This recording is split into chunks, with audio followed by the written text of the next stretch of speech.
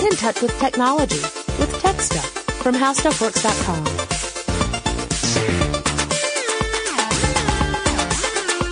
Hey there and welcome to Tech Stuff. I'm Jonathan Strickland, and joining me in the studio is my friend Ariel Caston. She's rejoined the podcast for a couple of episodes. We are going to cover cutting edge technology. Swords. Yeah. See what you did there. I made a pun. So we're going to talk about swords, and for people like myself and Ariel, this is beyond something that we're just interested in. Both of us have done stage combat. Mm-hmm. Some extensive stage combat. Ariel, I think you prefer the broadsword to the rapier? I do. Yeah, the bigger the better. You're crazy. I'm more Size matters. Okay, fine. I'm more of a rapier person because I think finesse is sometimes called for. And also I have a body type where rapier works better than a big old sword. But we both are interested in this sort of stuff. Actually, Ariel and I first met working for the Georgia Renaissance Festival back in 2001, I believe. I think that's correct. Yeah, so long time ago. 2001, we started working there together. I had been there a couple of years, and Ariel joined the cast, and she jumped right into doing combat as soon as possible. Whereas I decided that was not for me, and it was one of those things where both of us have this interest in the topic, and we both like the whole swords and sorcery stuff too. Yep. So when I said, let's cover something, and we started talking about the possible topics, swords was one of those things that, it's a technology that's been around for longer than written history in some cases, possibly. Mm-hmm. That's debatable, but we'll get to that. So to start us off, Ariel, can you walk us through, let's say you're looking at your typical sword, like a Viking sword, mm-hmm. let's say. What are the parts of a sword? All right. So there are lots of different kinds of swords, but they all basically are made the same way with the same pieces. So you've got the blade, right? Which is, the part that you hurt people with, right? And then you've got the hilt, which I guess you can hurt somebody with a hilt, but it's not as fun. And a lot of hilts also have a guard, which protects your hand from other people's swords. Mm-hmm. Which I personally know is a good thing because I've been cut open on the hand by a sword before. So there was actually a day where Ariel was doing stage combat, got hit in the hand, had to go and get stitches or staples? Mm-hmm. Stitches. 5 stitches. And then came back and finished the day. Yep.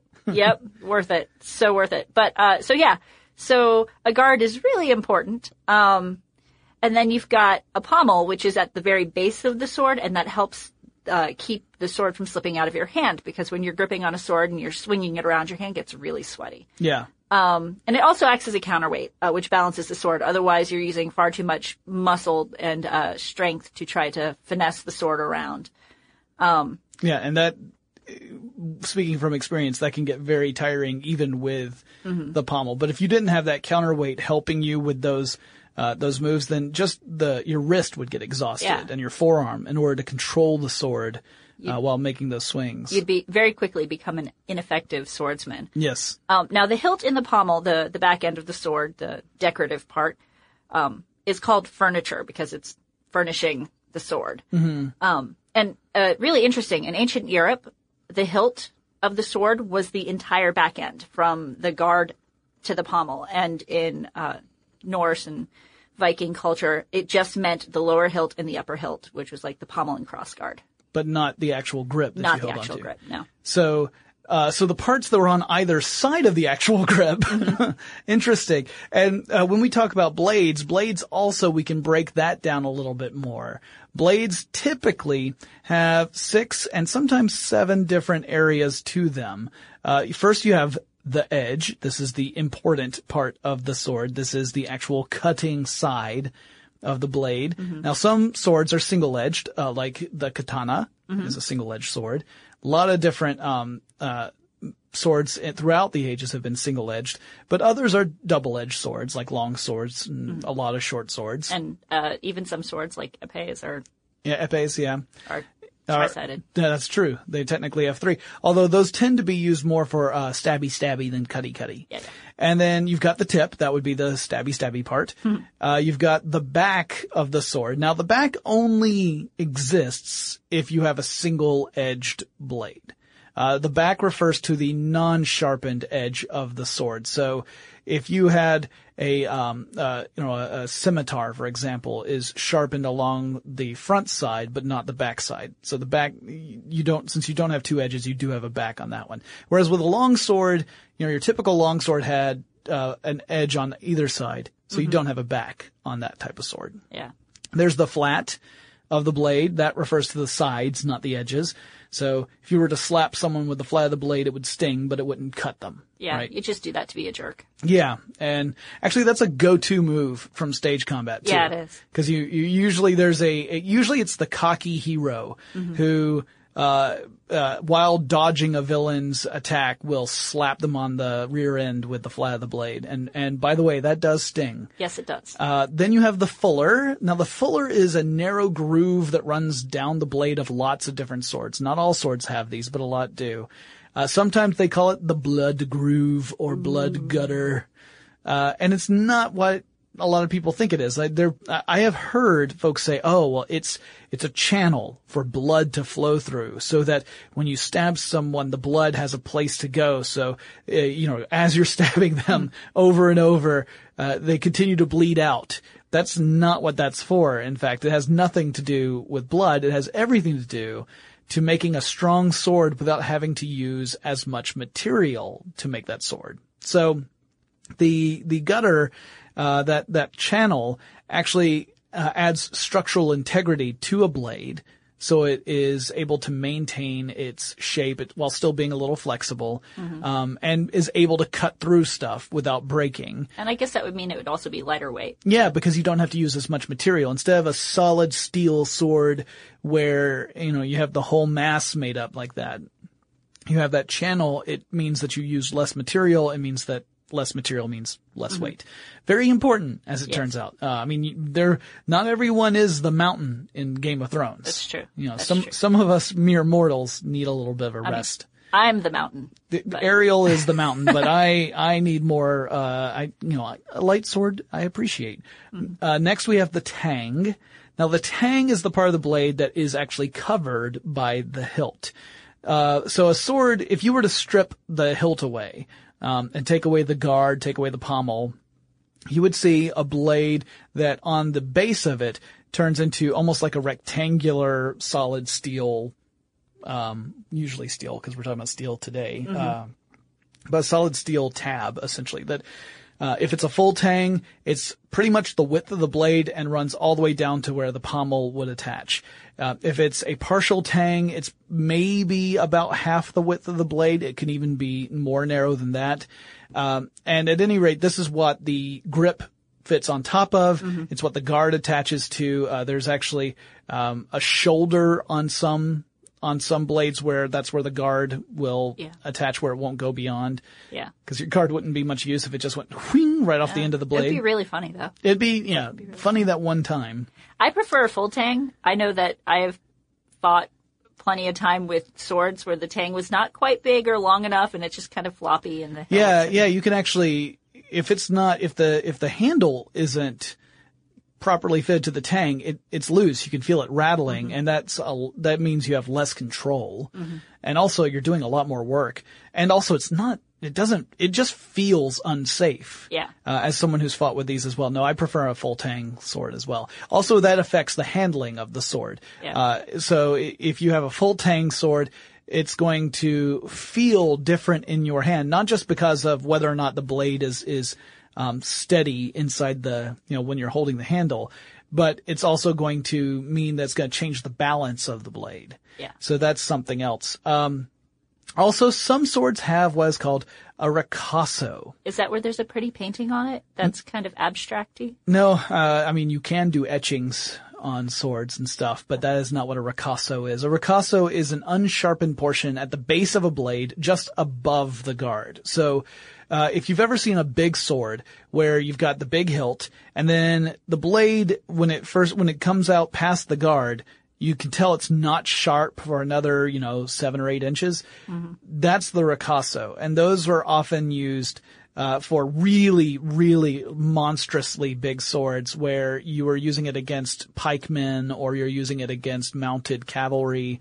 And you wanted to have the ability to grip a little higher on the blade, in certain situations. But then again, you're risking getting your fingers cut off. Yes. Interesting. You saw some of the footage from the E3 where they had the Viking versus Knights game. Yes, right? yes. The thing that it bugged me was that in that game, one of the characters has a finishing move where they flip the sword around, so they're holding it by the blade, and they bring it down almost like the hilt is acting like a bludgeon or an axe, but instead of it being a bludgeon, they hit a person just at the very base of the blade and cut into them to kill your opponent.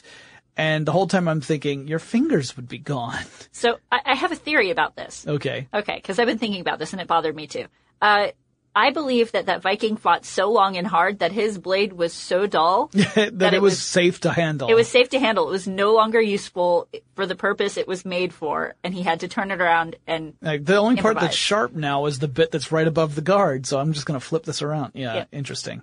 I like that you're an apologist. I don't know if that's true or not. It's probably not. Probably. So we wanted to look a little bit at the history of swords because, they've been around for quite some time. And actually, when you get to the point of, where were the earliest swords made, there's a lot of disagreement. And it's largely because swords are, there's not a rough, like a very clear definition of what is a sword versus what is a dagger. Generally speaking, you would say a sword is longer than a dagger and a dagger is shorter than a sword, but that's not very satisfying, right? Because it's like saying a mountain is taller than a hill. Yeah. Like it would be great to have some hard numbers there. There are some, it's kind of considered that a dagger is between 17 to 24 inches. Yeah. 45 to 60 centimeters. Yeah. Yeah. But, because there is that controversy, like we don't actually know when the first swords came about. Right. There was a cool find in 2003 where some archaeologists discovered weapons in Aslantepe, Turkey. And I could be completely butchering that place name, and I apologize. It looks like Aslantepe to me. Yeah, that's just a total guess on my part. So the weapons they found had been forged more than 5,000 years ago. However, this was one of those cases where some of the other experts were saying, well, these aren't really swords, they're just long daggers. And again, sometimes people argue it's whether or not the use is for attack or defense, because a lot of people think of a dagger as a defensive weapon. Yeah. But I mean, when it comes down to it, we at least know which came first, the dagger or the sword. Yeah. Yeah, the daggers came first, or even a knife. But if you would consider a dagger or a knife a sword of a sort, then you can even go back to the Stone Age because there were sharpened wood and bone and flint and stone knives and daggers then. Yeah. And, I mean, when we talk about daggers versus knives, even that gets confusing, right? Because some people will argue that a knife has a single cutting edge and a dagger has two cutting edges. But it all depends upon. But then a sword has a single or a double cutting edge. So. And there's some people who are like, well, no, this is a knife, that's a dagger, that's a knife. And it's, so at any rate, the reason why we're saying it's hard to nail this down is because language itself is complicated. So finding the specifics are tricky. Yeah. But getting back to that awesome archaeological find over in Turkey, the swords predated the next oldest find by about 1,000 years. Wow. Yeah. A millennia passed between these weapons and the next oldest weapons that had ever been found. So that means the swords would have been forged sometime around 3,350 BCE, which is at the very beginning of the early Bronze Age. If you think of the ages, the three big ones, the Stone Age, the Bronze Age, the Iron Age. This is at just at the end of the Stone Age, the beginning of the Bronze Age. Some people call it the Copper Age. Yeah. Because copper was a metal, that was the first metal that humans discovered. Yeah. Well, and smithing started with copper and then turned into bronze. Yeah, in fact, the copper that was, or the swords that were found were a copper alloy, right? Yeah, they were a copper alloy. They had mixed arsenic with it. So if you cut me, I'd die from poison? No. It wasn't poisoned blades, although they might have poisoned their blades. I don't know. They did it to change the metal to change its chemistry, and it made it actually stronger, and it made the copper, because copper is pretty soft, it made it hold its shape and hold its edge. And then also 3 of the swords were inlaid with silver. Wow. Yeah, so they're fancy. They were fancy swords. They weren't just, old, like, hackneyed kind of gross little things. Right. So to be technical. If these swords, this amazing find, if we got to a point where we all said, okay, so these are not swords, when would we say swords really got their start? Well, I guess most people would say that swords really got their start closer to 1700, 1600 BC, which is the middle of the Bronze Age. And they were made of bronze, which is alloy of copper and tin.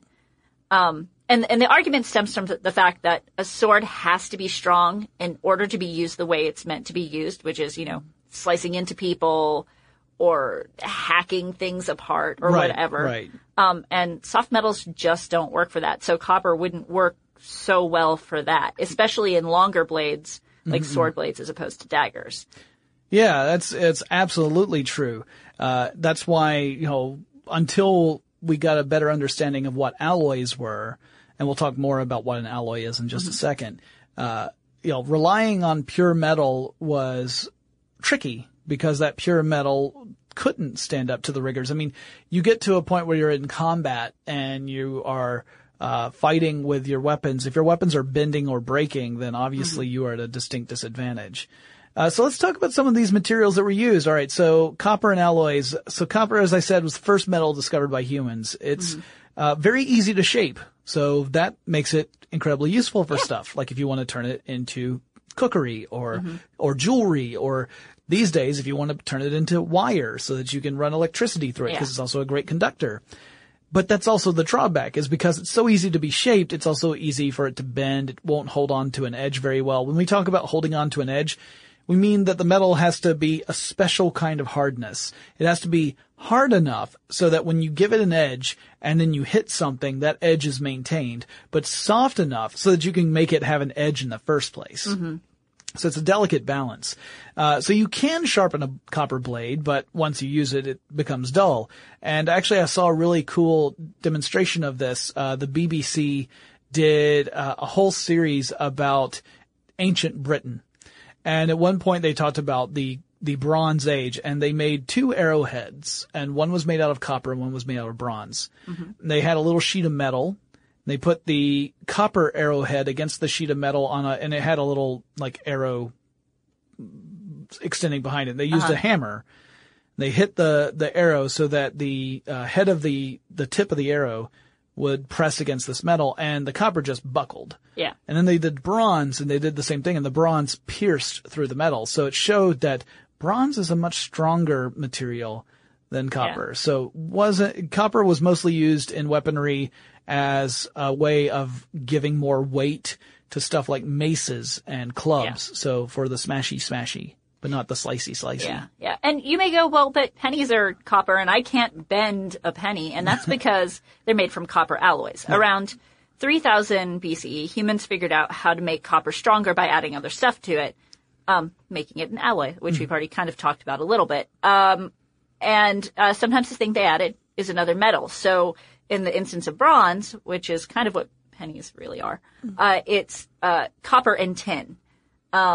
And then sometimes, like with iron, to make steel, it's a metal and a non-metal, like iron and carbon. Right. So when you have an alloy, you've got 2 main things you're thinking about. It can be more than 2, by the way. You can, in fact, there's some types of bronze where they add magnesium and some other stuff to it, but the basic ingredients are copper and tin. But your primary material is called the main metal. So with bronze, that would be copper. Most of bronze is made up of copper. So it's called the main metal or the base metal or even the parent metal. So the other stuff is called the alloying agent. Not the annoying agent, which is what mine is. The alloying, I don't have an agent, so I can say that. The alloying agent. So the parent metal can be 90% or more of the overall substance. It can be less than that too. And the alloy may be as little as 1%. The alloying agent may be as little as 1% or even less of the overall. When we start talking about steel, we'll be talking about some really amazing, like you have to be super precise with adding the carbon to your iron in order to get usable steel. So most alloys are solid solutions.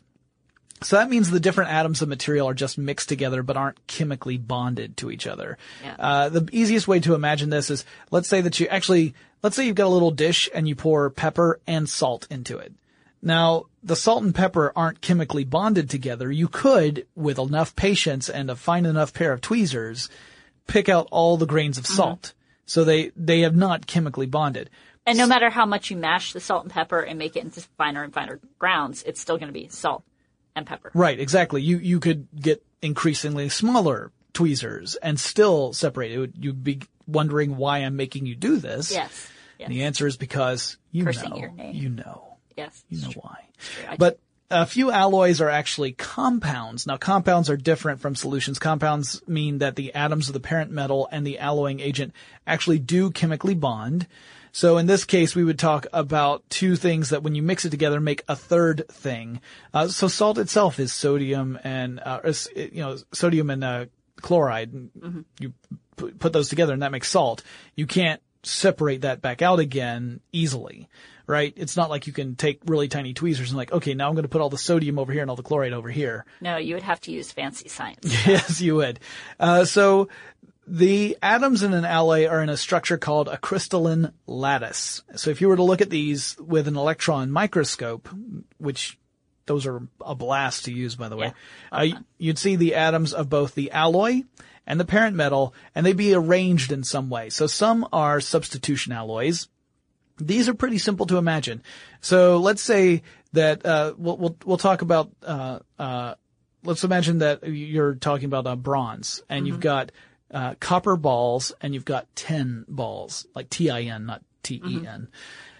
And you lay out the copper balls in a grid. And then you remove some of the copper balls and replace them with the tin balls. Just a few, maybe 20% of them if you're Chinese, because that's what the Chinese like to do.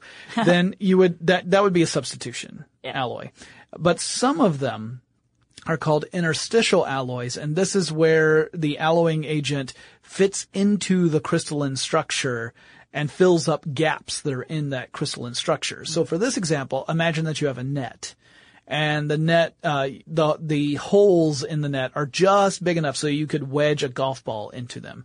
And so you choose some of the holes, not every single one, but some of the holes, and you put golf balls through it. That's going to make the net behave differently than it would if there were nothing in those holes. Same sort of thing, but on a atomic scale for this. Yeah. Now, even though making an alloy makes the metal stronger, there's a disadvantage because it also makes it harder to work with. Yeah. Generally speaking, you trade off malleability, which is the ability to work a metal, for a stronger material. You do. So now we're going to talk about how you make an alloy. Basic metallurgy involves melting the components together. So you take your tin and you take your copper and you melt them together and you mix it up so they're all nicely mixed and thoroughly mixed, and then you come out with bronze. So it doesn't always involve melting, but for bronze it certainly did. Yes. In fact, I saw a really in that same video, the BBC one, they actually demonstrated how an ancient metallurgist would, or even a bladesmith would create bronze blades by melting the copper and the tin down, pouring it into a mold and going from there. So that's pretty cool. So we do have copper alloys like the copper arsenic alloy we mentioned earlier. And bronze was the one that really changed things. That, as we've said, is like an alloy of copper and tin. Sometimes you have other elements in there. It's more flexible than copper. It's stronger than copper. It's able to hold an edge longer than copper. So this was the first time we actually had a material that had the qualities necessary to make a sword a practical weapon. Yeah, but bronze the ratio of copper to tin varied by region. Yep. So in China, they preferred higher concentrations of tin, about 20% or so, which made a harder alloy, but it was more brittle. Yep. And because bronze could still bend, particularly in places that favored a mixture of around like 10%. 10% tin, yeah. Tin, yeah. Sword designs tended to have a wide curved shape to them to help with the bending, to keep from bending too much. I see. So that way, if you encounter a force when the sword hits something, it distributes it along greater surface area. Yeah. A popular design was called the leaf blade sword, which had a blade that curved out just a little bit before the hilt. Right. So if you look at ancient Greece, and you look at the swords that were produced in ancient Greece, you will often see this leaf blade. Also, it's one that was used a lot in Lord of the Rings. Like there's some of the Lord of the Rings weapons had sort of this leaf blade look to it. And so you've got this kind of, blade. It's a short sword typically. So it's a fairly, wide blade that comes out, tapers to a point. But just before you hit the handguard, it curves outward a bit. So it's got this sort of leaf shape to it. They're pretty cool. Yeah. Now, a sword maker working with this bronze alloy would heat it in coals until it was molten. And then he would pour the molten mixture into a sword mold and then cool it down until the bronze was hardened. And then the mold would be broken away and you'd have your sword and then you'd finish it and shape it and buff it out. Yeah, because you would essentially have a sword, a sword-shaped hunk of bronze, and you would obviously it wouldn't be ready to go immediately because you would still need to sharpen it and shape it a little bit. Yeah, you would also add need a hilt. to add a hilt. Very important. The next big material humans used to make weapons from was iron. So the Bronze Age transitioned into the Iron Age at different times for various regions, just as the Bronze Age had transitioned at different times for different regions from the Stone Age. So in other words, it wasn't like one day, there was a Wednesday where everyone woke up and said, welcome to the Iron Age. That's not how it worked. Darn, that would amuse me. It would have been fun. Yeah. There'd be a great musical involved. But, no, it was not that way. The way it worked was that certain regions, began to develop technology with iron earlier, not more early. Jonathan needs more coffee, earlier than other regions. In fact, India was a big one. India, they started working with iron very early. So did, some other areas of Asia. But giving a range, for the Iron Age is pretty tough. In general, you could say it began around 1400 BCE in Asia Minor, which is now Turkey. Big surprise. That's actually where we also found the copper alloy swords. Now, making a sword out of iron isn't as easy as it sounds. No. First of all, you have to get iron ore and then smelt it so that you can even work with it in the first place. So you can't just be like, oh, here's a big hunk of iron sticking out of the ground. Yeah, I just pulled it out of the ground. Now I'm good to go. No, anyone who's played Minecraft knows you gotta throw that sucker in a furnace first. Yeah, and in the good old days, this was called bloomery. Yeah. Because it would make like a little bubbly bloom of metal. Yeah. Essentially, a blacksmith would use charcoal and bellows to heat up the iron ore. Not only would this let the iron like heat up and become melty, but it would add carbon from the charcoal and carbon monoxide into it, into the process, and that would add carbon to the metal. And what you'd get is a spongy, porous material called a bloom. Yep. And so this was different from bronze in that they weren't melting it. You have to go much hotter with iron than you do with copper in order to melt it. So they were not getting it quite to that temperature. But the blooms, the spongy kind of looking stuff, it had holes in it. And part of the reason it had holes in it is that the iron ore had a lot of oxygen in it. And that carbon, some of it would transfer over into the iron. Some of it would combine, like the carbon monoxide given off by the charcoal would combine with the oxygen that was inside the iron, and you would get carbon dioxide as a byproduct. So you would hammer and shape the bloom, which would help remove some of the impurities. But even then, once you had shaped the iron actually is, in the grand scheme of things, a pretty soft metal. So it also does not hold an edge very well. You have to continuously, resharpen your blade because you would dull it as you would use it. So typically, the early iron swords were made by heating the bloom. You would hammer it. you'd let it cool, and then you'd start that process all over again. And this was called work hardening because you were actually using physical work, the hammering, to get the iron into a state suitable for use as a sword. There's a different type of hardening that's used later, but the early versions were work hardened swords. Yeah. And so these were kind of marginal improvements over bronze swords. In fact, you could argue that a bronze weapon might be superior in some cases to an iron one. However, iron ones became incredibly popular, and it wasn't because they were better, it was because tin was relatively rare. Copper was everywhere. Mm-hmm. People could find copper. What they couldn't find was tin, and since you needed to add the tin to the copper to make bronze, and then iron, all you had to do was heat it up and then smack it around with a hammer, iron won out. Yeah, and you'd want iron over just copper, but you'd want steel over both of those. Yes. And that actually brings us to the last huge advance in sword making, which came about when they discovered that you could add specific amounts of carbon to the iron to create the alloy steel. Yes. And in the smelting process, some carbon would be introduced to the iron, the carbon from the charcoal. But it's tricky. Obviously you're guessing with that. Yeah, it's very imprecise. And in fact, there's a lot of scholarship suggesting that early steel swords were created purely by chance. Mm-hmm. That it wasn't that someone said, hey, I bet if I added some of this stuff to some of this stuff, it'll be way better. It just, because of the way swords were made, some swords were more iron and some swords were more steel. Mm-hmm. In Europe, they used pattern welding into the early Middle Ages, where they would take iron and steel rods of different hardnesses and twist them and fold them together. And that was kind of a pre-early way of trying to get that mixture just right. Yeah. So when we say the mixture being just right, we are talking about tiny amounts of carbon added to the iron in order to create steel. Typically between 0.2 and 1.5% of the overall alloy. That's hard. Yeah. It's not the simplest thing in the world to do. And it was so tricky that it was pretty late into the medieval era before more than a few sword makers outside of India could produce steel reliably. So if you look at the earliest discoveries of steel, also steel was resistant to oxidation, which means it would not rust the way iron would. It can rust, but it does so less readily. Yeah. So it was a very valuable metal. But in India, people had figured out how to make it fairly reliably. Mm. And outside of India, it was much more touch and go, all the way up into the Middle Ages.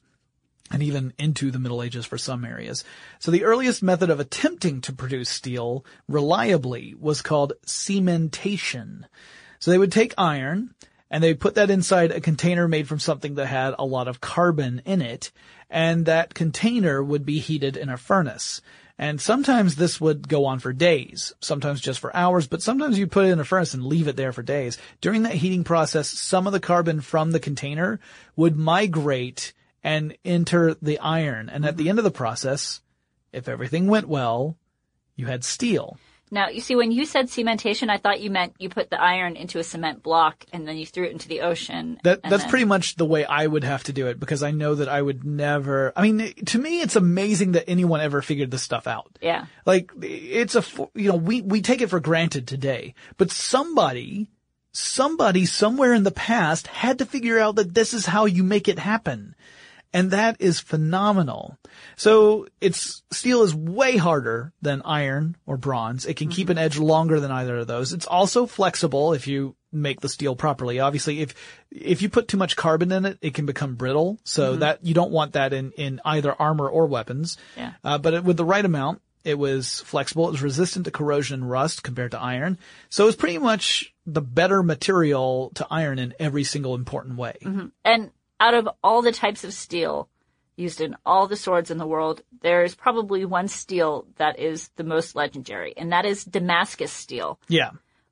Which wasn't made in Syria. It was made in, surprise, surprise, India. Yeah. There's some different scholarship on this. There are two different types of steel that are referred to as Damascus steel. Mm-hmm. Some of it is patterned steel, which you kind of talked about a little bit earlier. And then the other type is Wootz steel.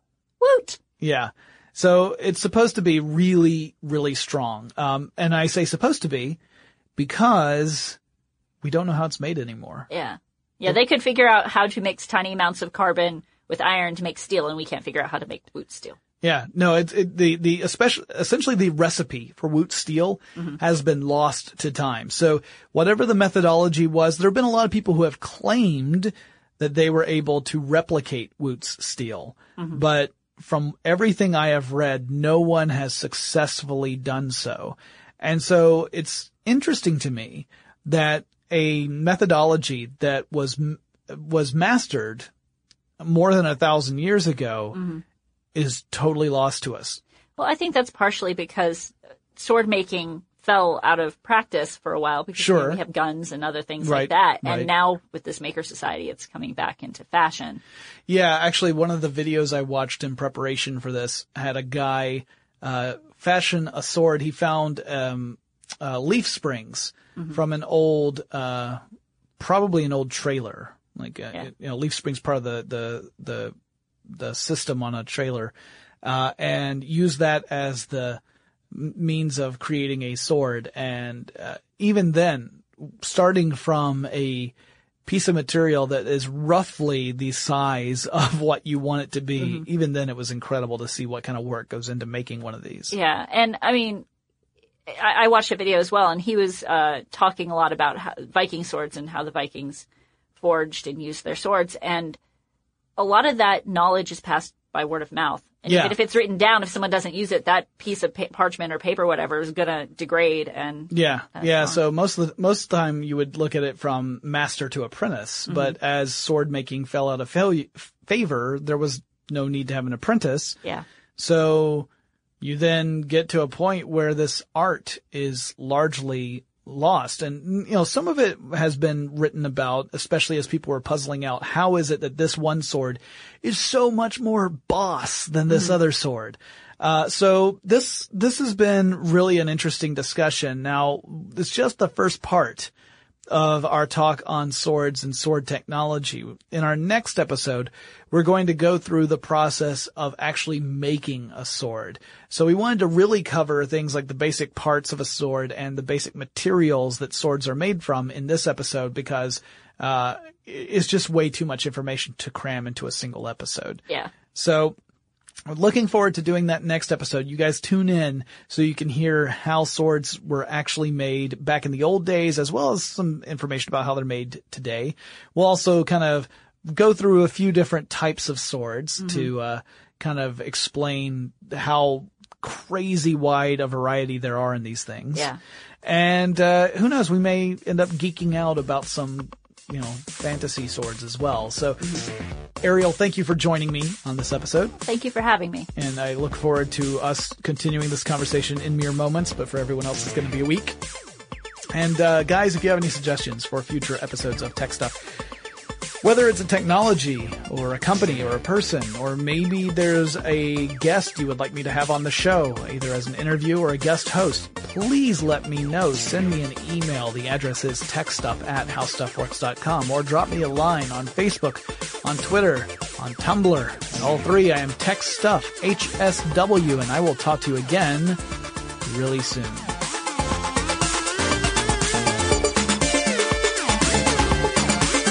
For more on this and thousands of other topics, visit howstuffworks.com.